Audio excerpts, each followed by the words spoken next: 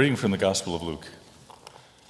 Jesus said, "But I say to you that listen, love your enemies, do good to those who hate you, bless those who curse you, pray for those who abuse you. If anyone strikes you on the cheek, offer the other also. And from anyone who takes away your coat, do not withhold even your shirt. Give to everyone who begs from you, and if anyone takes away your goods, do not ask for them again. Do to others as you would have them do to you.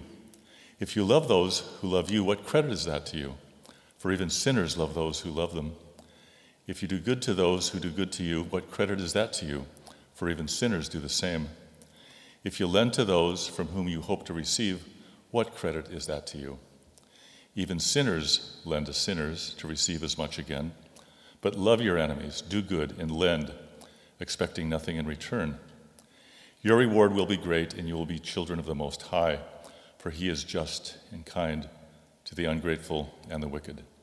Be merciful, just as your Father is merciful. Do not judge, and you will not be judged.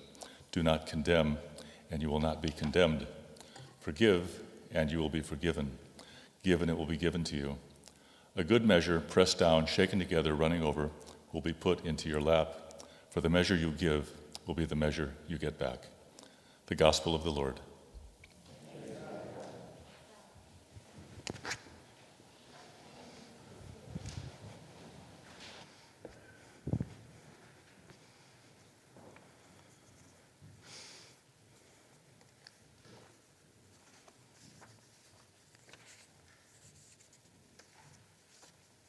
Good morning.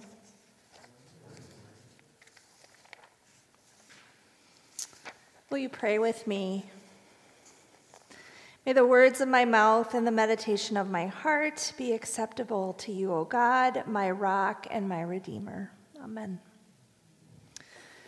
Jesus' Sermon on the Plain brings hard truths and harder work for us this morning. And woe, do we have a challenge this week. Love your enemies. Do good to those who hate you. Bless those who curse you. Pray for those who abuse you. Don't you just love the way these lofty words roll off the tongue in the abstract? I do. But they certainly make me itchy when things get a little more concrete, when the rubber hits the road, if you will. In my day-to-day living and my day-to-day relationships with real people, they are itchy words.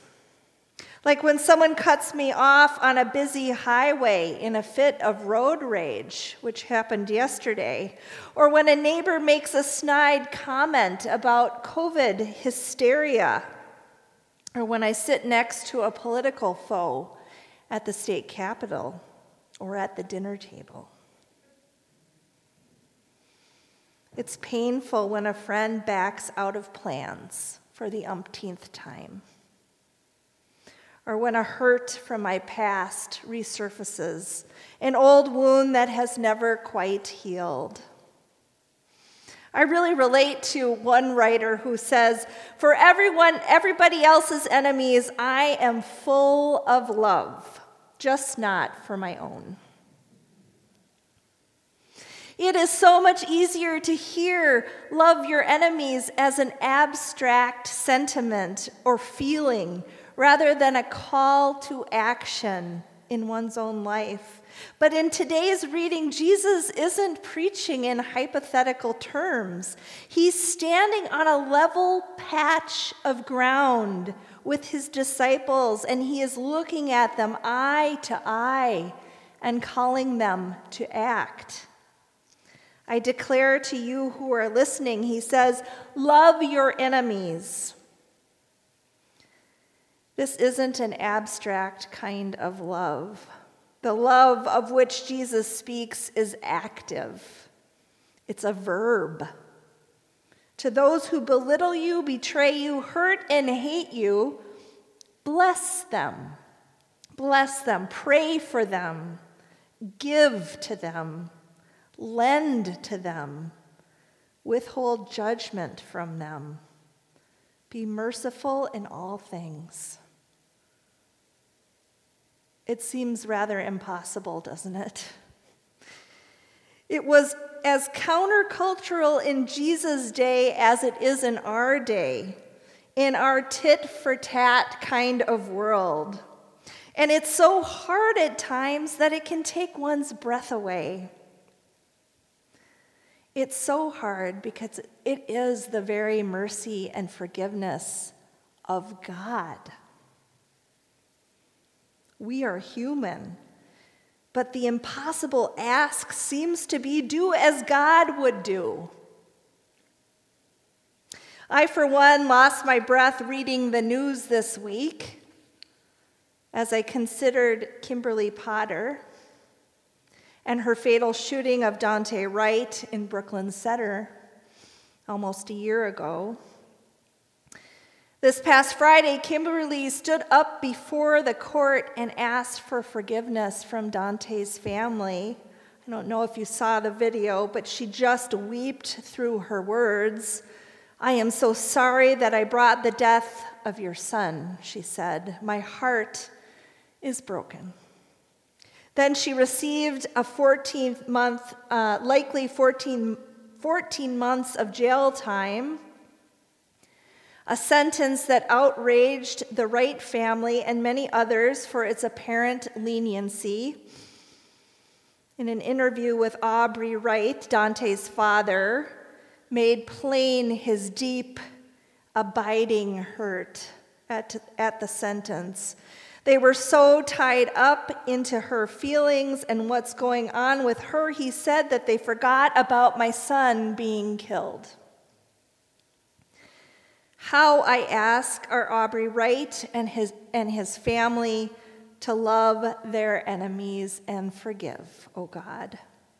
And how, O God, will Kimberly Potter ever forgive herself? I personally have never been faced with such an impossible act of forgiveness, but I suspect that at least a few of you have in your lifetimes. How are we expected to do the small acts of forgiveness and the hardest of this hard work? So this morning, I can offer no easy answers. I'm sorry. Our families and our relationships and our society is so complex. Hurts run so deep. The trauma and injuries inflicted by others take time to heal. Sometimes, even when we think we are over something, have you ever noticed how an old wound just kind of reopens and fresh pain emerges and the process of healing has to start all over again? So the first thing I would say is that pithy adage, forgive and forget, makes for a nice soundbite, but it's rarely helpful when it comes to the stuff of forgiveness.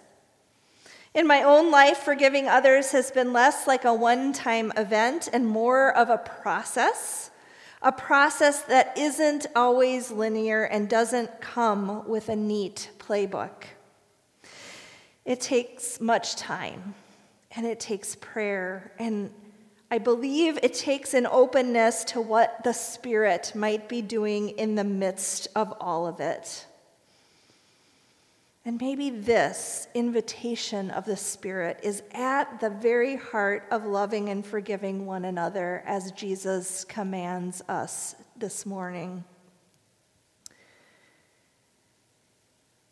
Forgiveness is not about accepting someone's dysfunctional behavior or denying that it causes us harm or allowing it to continue. And it's not about pretending that our wounds don't exist.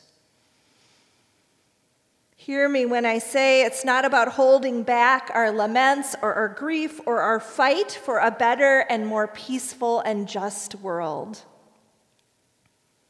But perhaps forgiveness does have to do with actively placing the harms and betrayals and disagreements we feel so deeply into the realm and tender care of God. And trusting that the Spirit is with us, engaged in the hard work of forgiveness with us, to turn something painful into something different, something more beautiful or transformative.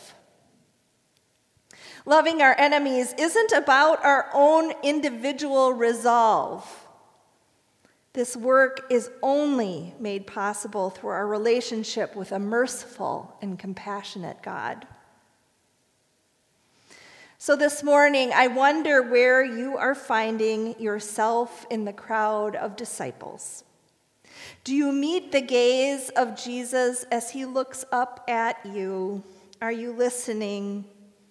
And how does it feel to hear such an unreasonable call to love your enemies and to forgive in these COVID-weary and divided and stressful times?